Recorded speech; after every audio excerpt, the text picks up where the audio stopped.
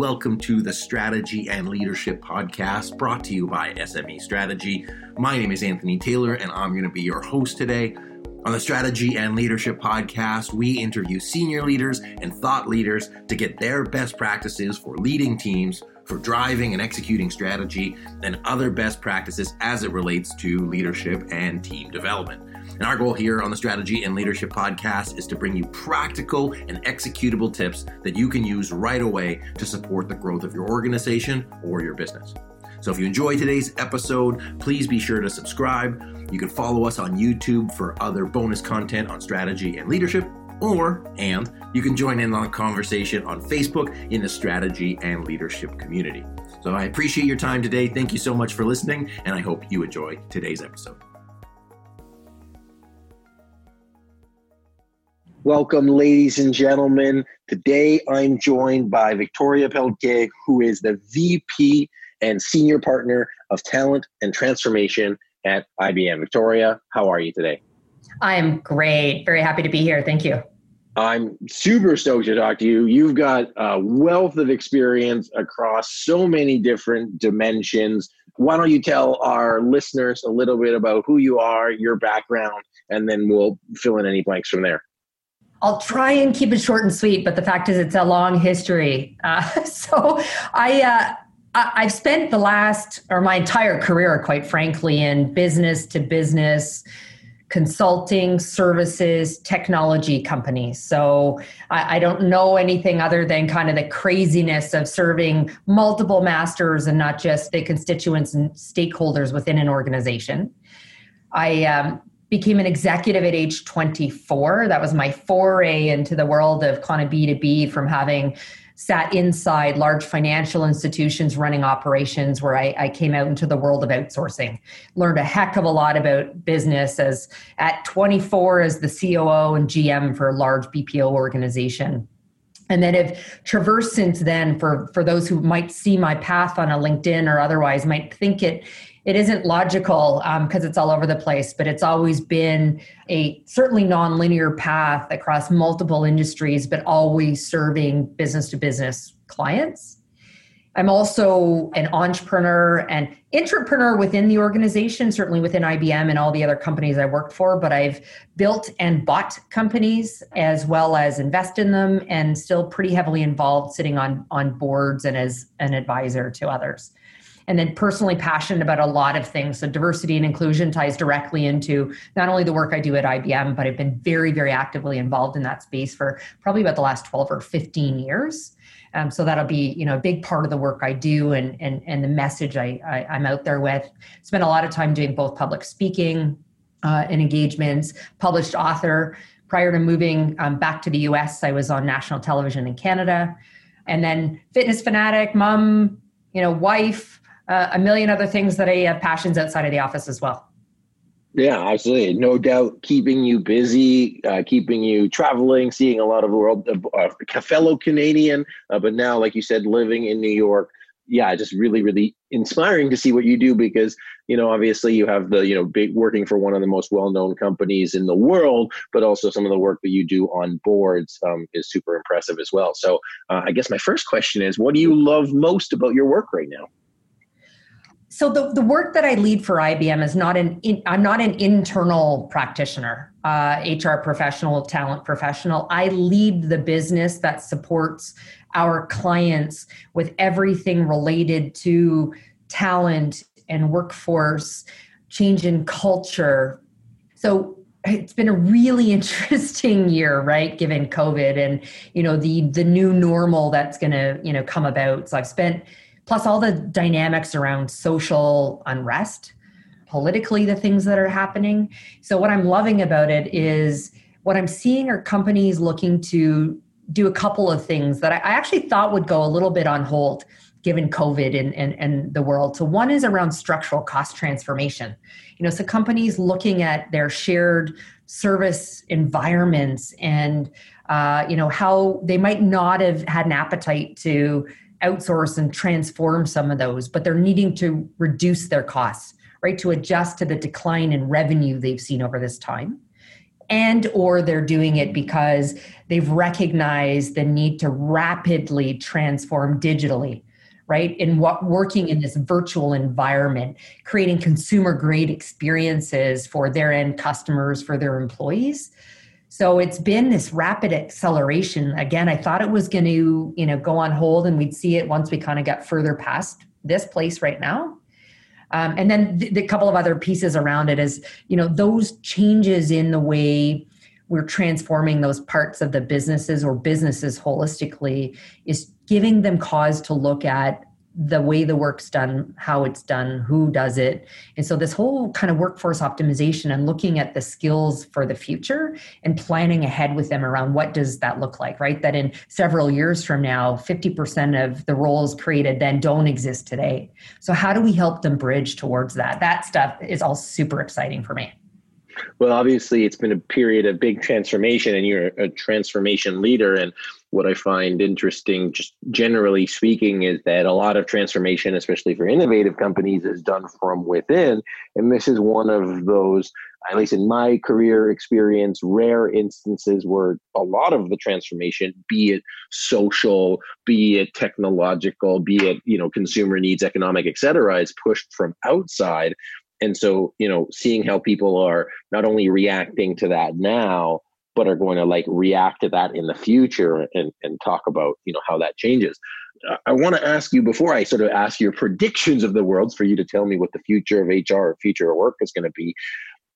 What do you see as you work within organizations when they aren't so willing to take on that transformation, where, what needs to be done isn't being done? And how do you approach that from a leadership perspective? How do you approach that from a strategy perspective? And how do you approach that from a people perspective? If that question made sense.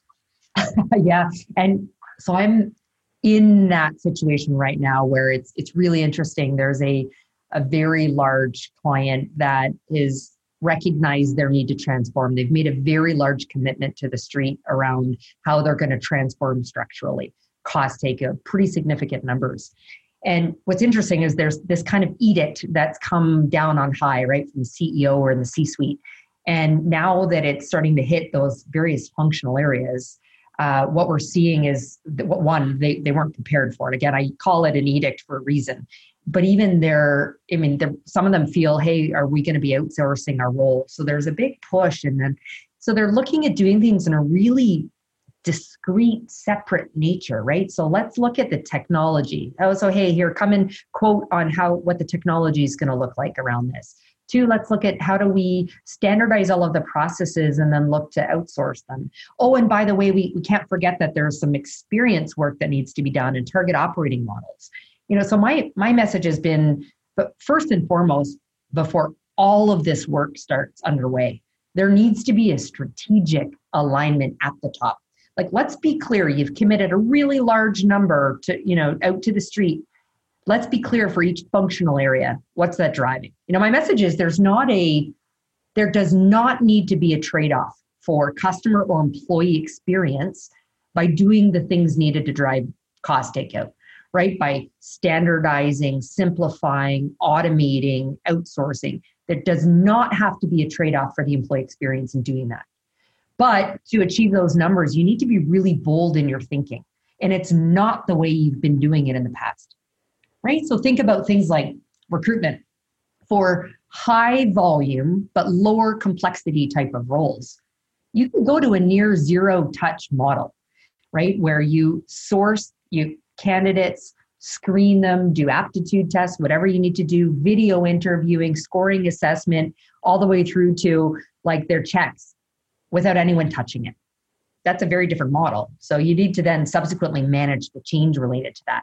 So that's the type of conversation you need to have. Going back to kind of, that whole challenger sale type approach versus, I can respond to all these discrete RFPs and tell you, but there's going to be throwaway work if you do that, and cost. It's going to be protracted. And ultimately, you're not going to drive the outcome you've committed to, nor quite frankly, should you be driving towards. So it sounds like from a leadership perspective, you see it, you see that big perspective, you see the need for alignment, you see, sort of what is required for the catalyst of transformation, and recognizing that doing it piecemeal will have additional costs. sort of, it's going to offset some of the benefit that you could potentially do.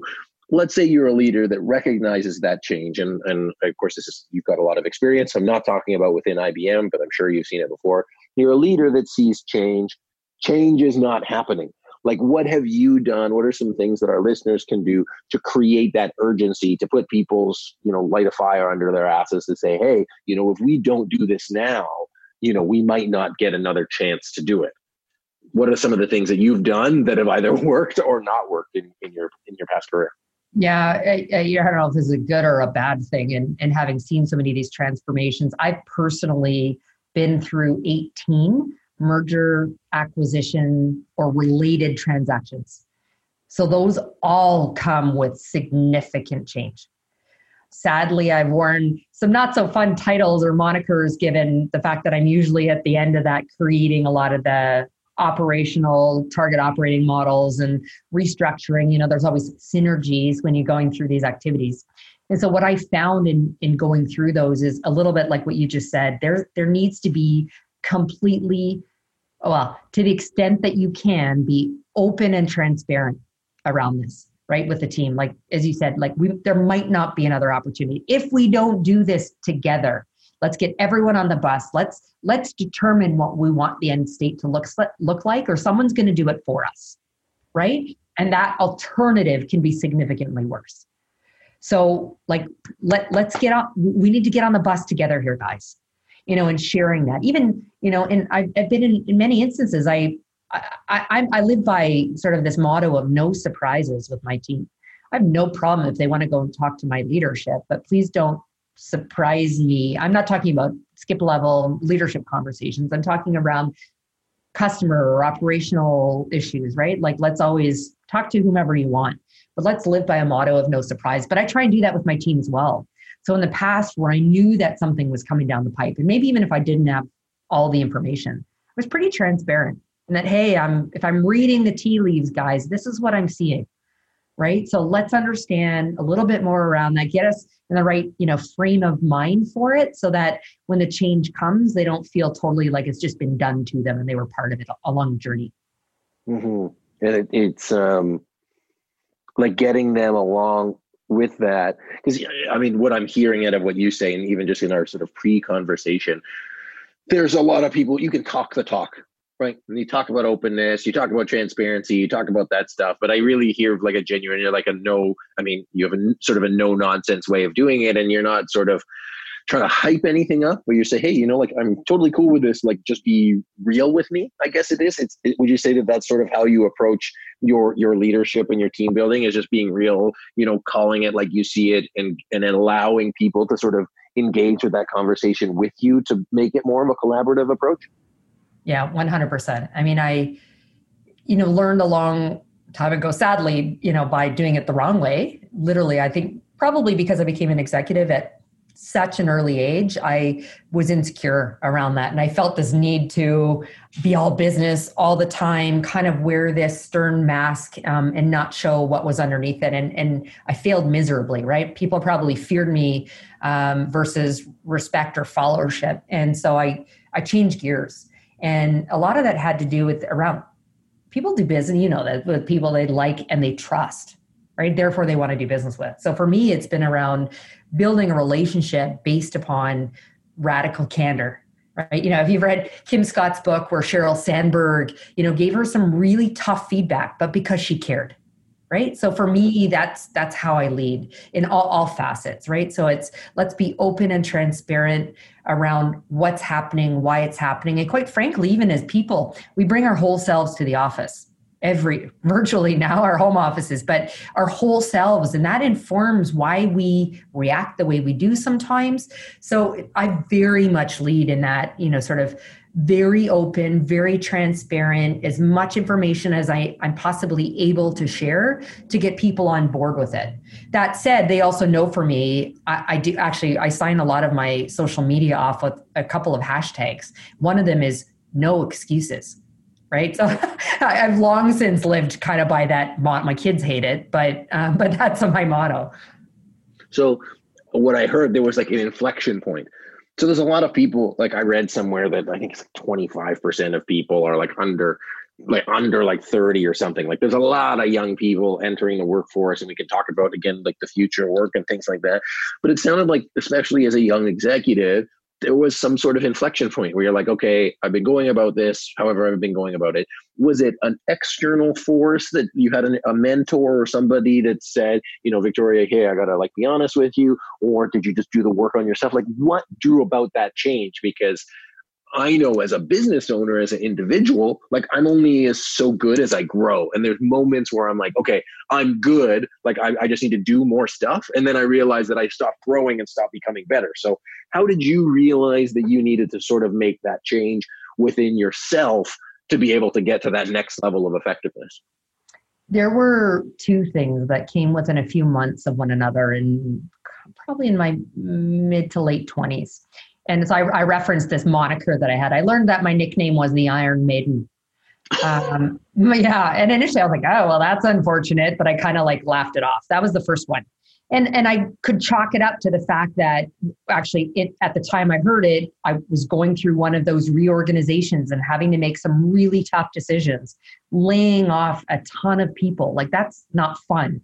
And, what they didn't know is I was crying on the inside. Like it was hard to do that. And so again, I didn't do much with that initially, but a few months later, I came in one Monday and from the weekend and talking to one of my colleagues, and she's like, Victoria, what'd you do this weekend? And I was telling her about it. And I said, oh, I saw whatever, I don't even remember what the movie was, in the movie theaters. And I'm like, I was bawling. And she literally looked at me with complete like incredulousness and said, oh my God, Vic, I thought you'd be the type of person who laughed at people who cried at movies.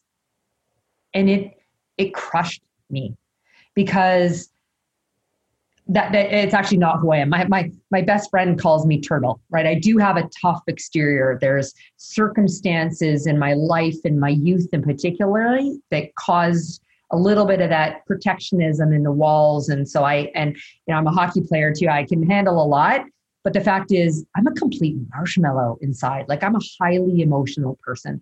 And so I realized that like, that's how people viewed me, right? Like, and I had to critically look at myself, and it wasn't a change overnight, but it was that second following the Iron Maiden comment, that second remark that caused me to realize like this isn't the type of leader I want to work for.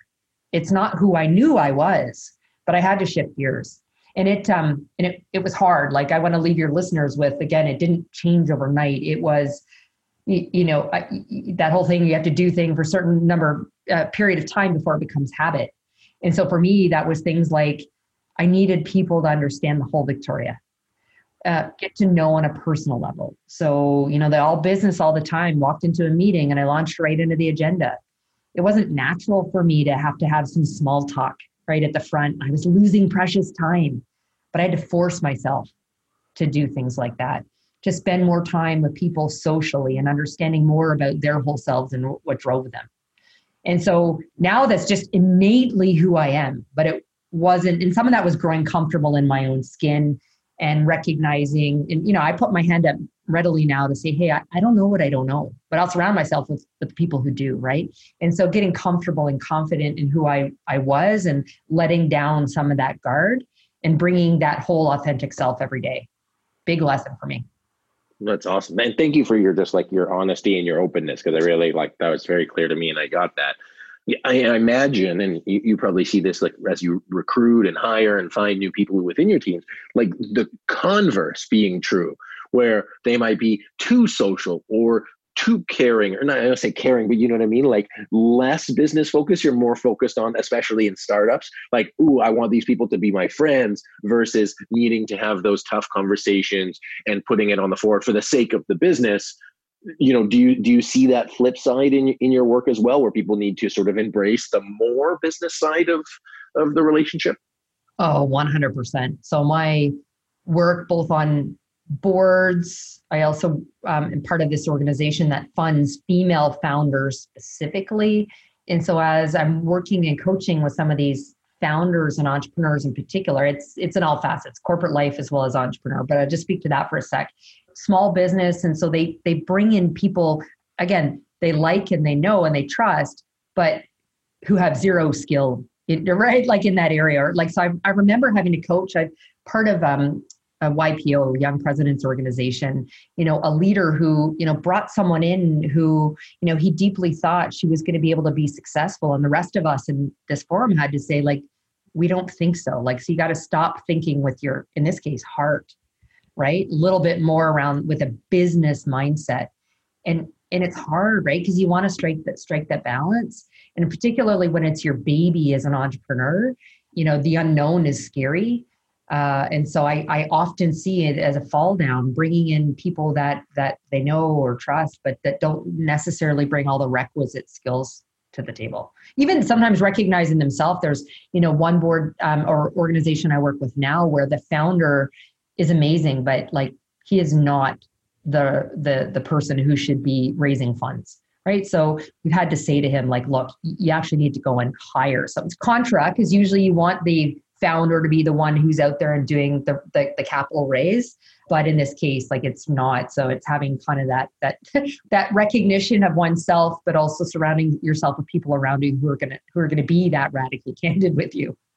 Yeah, absolutely. And building that like within the culture and the expectation, and, whether it's you're more personable or more business, creating that space and freedom for other people to hold you to task for that and know that they want what's best for you. And it's not a personal thing. It's sort of a process thing.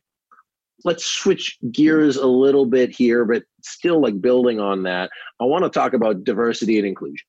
People are talking about it. It's important. We talked about having, those various skill sets. I don't exactly know what I want to ask you. I just want to talk about it. I know that it's important. I know that people want to do it.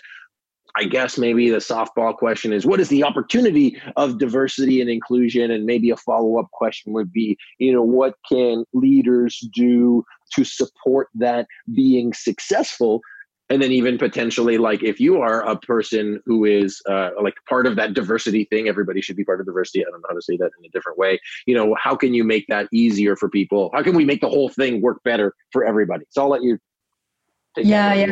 So first of all, I mean, it's funny. I spend a lot of time, talking about this around.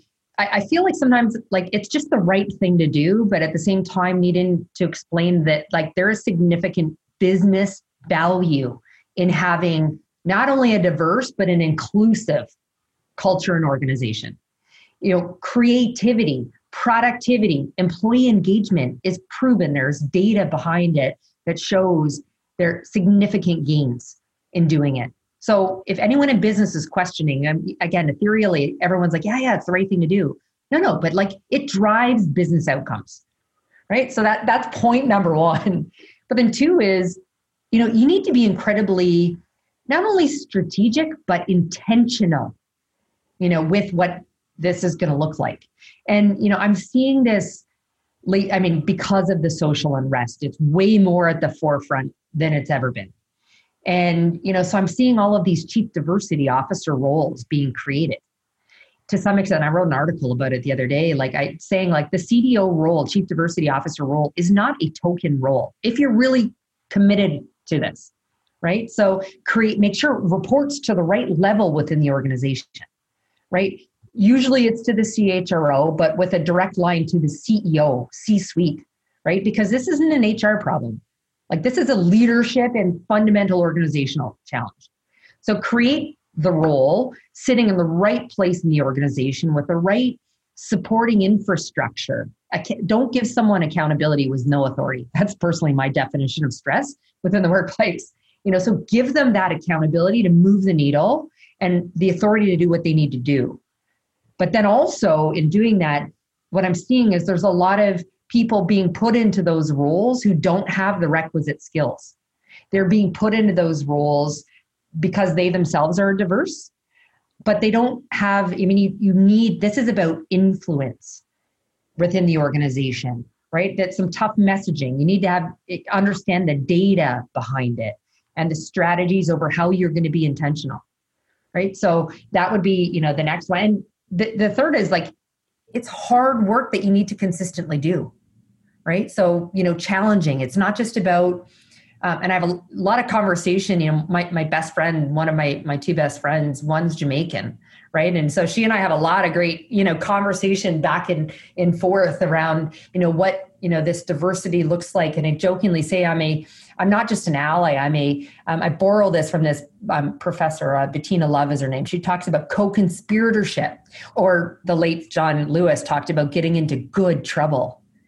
So this isn't just about speaking about out, it's about acting, putting ourselves into uncomfortable places, new places for ourselves.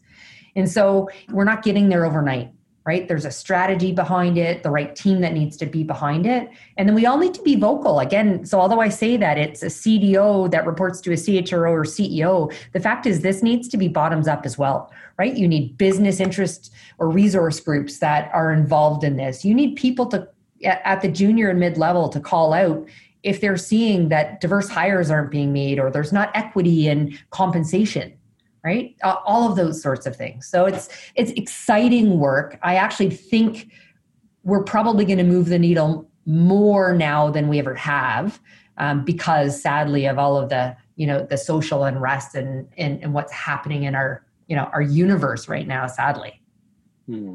What is, so we talked about influence, we talked about consistency, again, through transparency, openness, you just got to put it on the table and make a commitment to it. It sounds like, and it's got to be organizational wide, top down, bottom up, but it can't be one of those, you can't give it like lip service. You've got to really live it. And it's going to be driven by somebody in leadership who has power to actually influence the change versus, I'm going to use the word token title just to be able to say check the box. Sort of, that's how I hear. Yeah, exactly. So last question on this topic anyways, what is the worst thing somebody can do as an organization in regards to diversity and inclusion? What is the one thing that they should avoid as they move that forward? And you alluded to, or you said specifically, don't put somebody in the wrong position without power. Is there anything else that they should avoid if they are really committed to moving that forward? Building the strategy and that action plan without understanding the baseline with which they're starting from, right? So that's the data, right, behind it. There can be some great representation, like even at IBM, we had a female CEO, she retired. We now, have an Indian man, so it's great. But there's still, and we've been so committed to diversity. We recently published our own D&I data through our corporate social responsibility report. And we still have a long way to go, particularly with women, and actually our, Black and Hispanic community. We've been it's easier to measure, by the way, just for your audience, in North America and actually in the US particular. In Canada, it's typically only by gender. The rest is optional self-disclosure. In the US, we've got a little bit more data. And so, big miss for leaders looking at this is to build a plan without understanding their current baseline. Where are the trouble spots for them? Where are they losing people? Are they even hiring, right? It's their sourcing strategy to bring the right people in. And then are you losing them? And is that because it's not the right culture or an environment for them? Like, what is it? So huge miss if you're not starting with an understanding of where the starting point is. Yeah, and not what you think it is, because I'm a white guy. I could look and say, no, our diversity is fine. It's like actually ask the people who are, ask the people in the organization, or, get the data is the best case, but, ask the women and people of color and different backgrounds in your organization, how you're doing. They will give you a different answer than, respectfully, the white guys on your board. Yes. Right.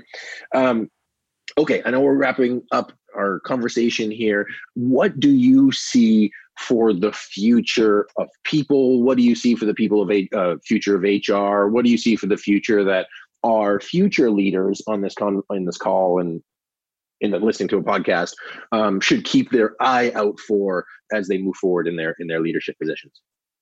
I mean, the future of work is very different, right? I mentioned earlier that 30 to 50% of the roles over the next several years don't exist today, right? So there's a need for individuals and future leaders to constantly be adapting, learning new skills, right?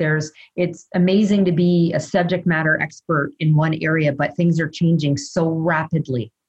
In taking charge of one's own career and as leaders of people, there needs to be a recognition for that. There needs to be a tie out strategically, going back to this whole how businesses are transforming. I say, as I talk to CHROs and their leadership teams, that the whole workforce and talent strategy is not an HR one. Like, this is a business challenge we're solving for. So you need to be completely connected with the strategy of the business. Where are they going in 3 to 5 years, right? What are their tactics and how are they getting there? And therefore, what are the skills and the people they're looking for?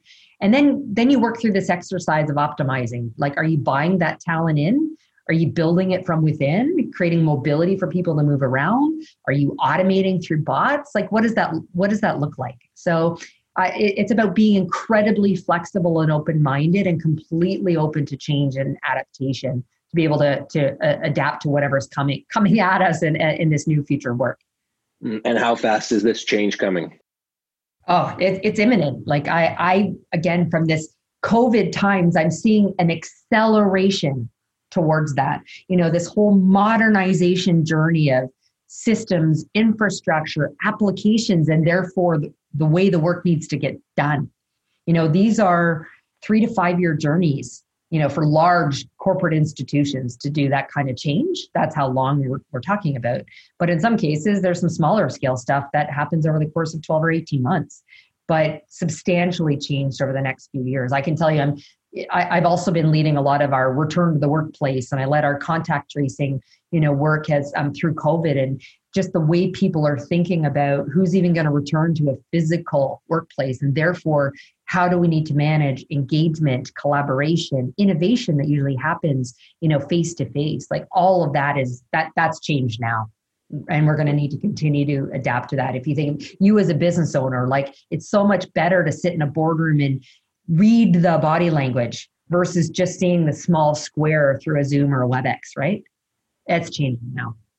Absolutely. Well, it's interesting for organizations of all size, but to know that, some changes happening slowly, some changes happening quickly, but especially for those bigger organizations, you have so much to change if you want to change it right. Like the amount of integration and the speed at which you do things. Like, I would bet that most organizations, are not prepared to be proactive for this change. And I think the reactivity is going to send ripples through the waves of boardrooms everywhere, because it's not going to be an option anymore. It's going to be a must, and some are just they're going to miss the boat on it. So I really appreciate you, Victoria, just giving us the straight goods about all of this, especially on, just making a difference in the lives of people. And again, for our leaders on the call, for them to sort of recognize in themselves, not only how they can step into their leadership now and what needs to happen for them to do that, but also for them to be aware of how they can be of increasing value in the future, not just for themselves, but for the communities that they operate in. That's what I got from our conversation today. Awesome. Thank you. I'm really glad that you had me on. Thank you. Yeah, you're so welcome. Where can people get a hold of you? Where can they get your book? Where can they get in touch? My book is called Unstoppable. So you can find it on Amazon or through my personal website, which is victoria-peltier.com. But I also have a very large following. I'm actually IBM's #1 social seller, given the way I engage with my network on LinkedIn. So feel free to find me there, just Victoria Peltier. That's fantastic. Victoria, it's been such a pleasure chatting with you today. Thank you so much for the time. Thank you. Ladies and gentlemen, my guest today has been Victoria Peltier, who is the VP and Senior Partner of North American Talent and Transformation at IBM. Thank you so much, Victoria, for joining us. My name is Anthony Taylor. This has been the Strategy and Leadership Podcast. Thanks so much for joining us. If you've got somebody in your network that would appreciate this podcast, be sure to send it to them and like and share. And thanks again. Until next time. Thank you for joining us on today's episode of the Strategy and Leadership Podcast. If you're in the process of renewing your strategic plan and you're looking for a framework to align your team and to create a clear vision, clear goals, and a clear roadmap on how to get there, be sure to check out our signature course that will walk you through the process that we've used to create hundreds of strategic plans successfully for organizations all over the world. You'll get instant access to all the videos and documents right away. And so whether you're planning a strategy session in 3 months, 3 weeks, or 3 days, you'll be able to get the most out of your meeting and have everyone be on the same page and bought into your plan. It's the exact same framework that we've used for our clients, and we've packaged it in a way that you can use it easily yourself. So visit smestrategy.net/course, and you can use the code podcast for $100 off. That's smestrategy.net/course, and use the code podcast for $100 off, and you'll get instant access to all of the tools to help you create your strategic plan successfully and have everybody moving forward on the same page. Once again, this is Anthony Taylor with the Strategy and Leadership Podcast. Thanks so much for joining us, and we'll see you real soon.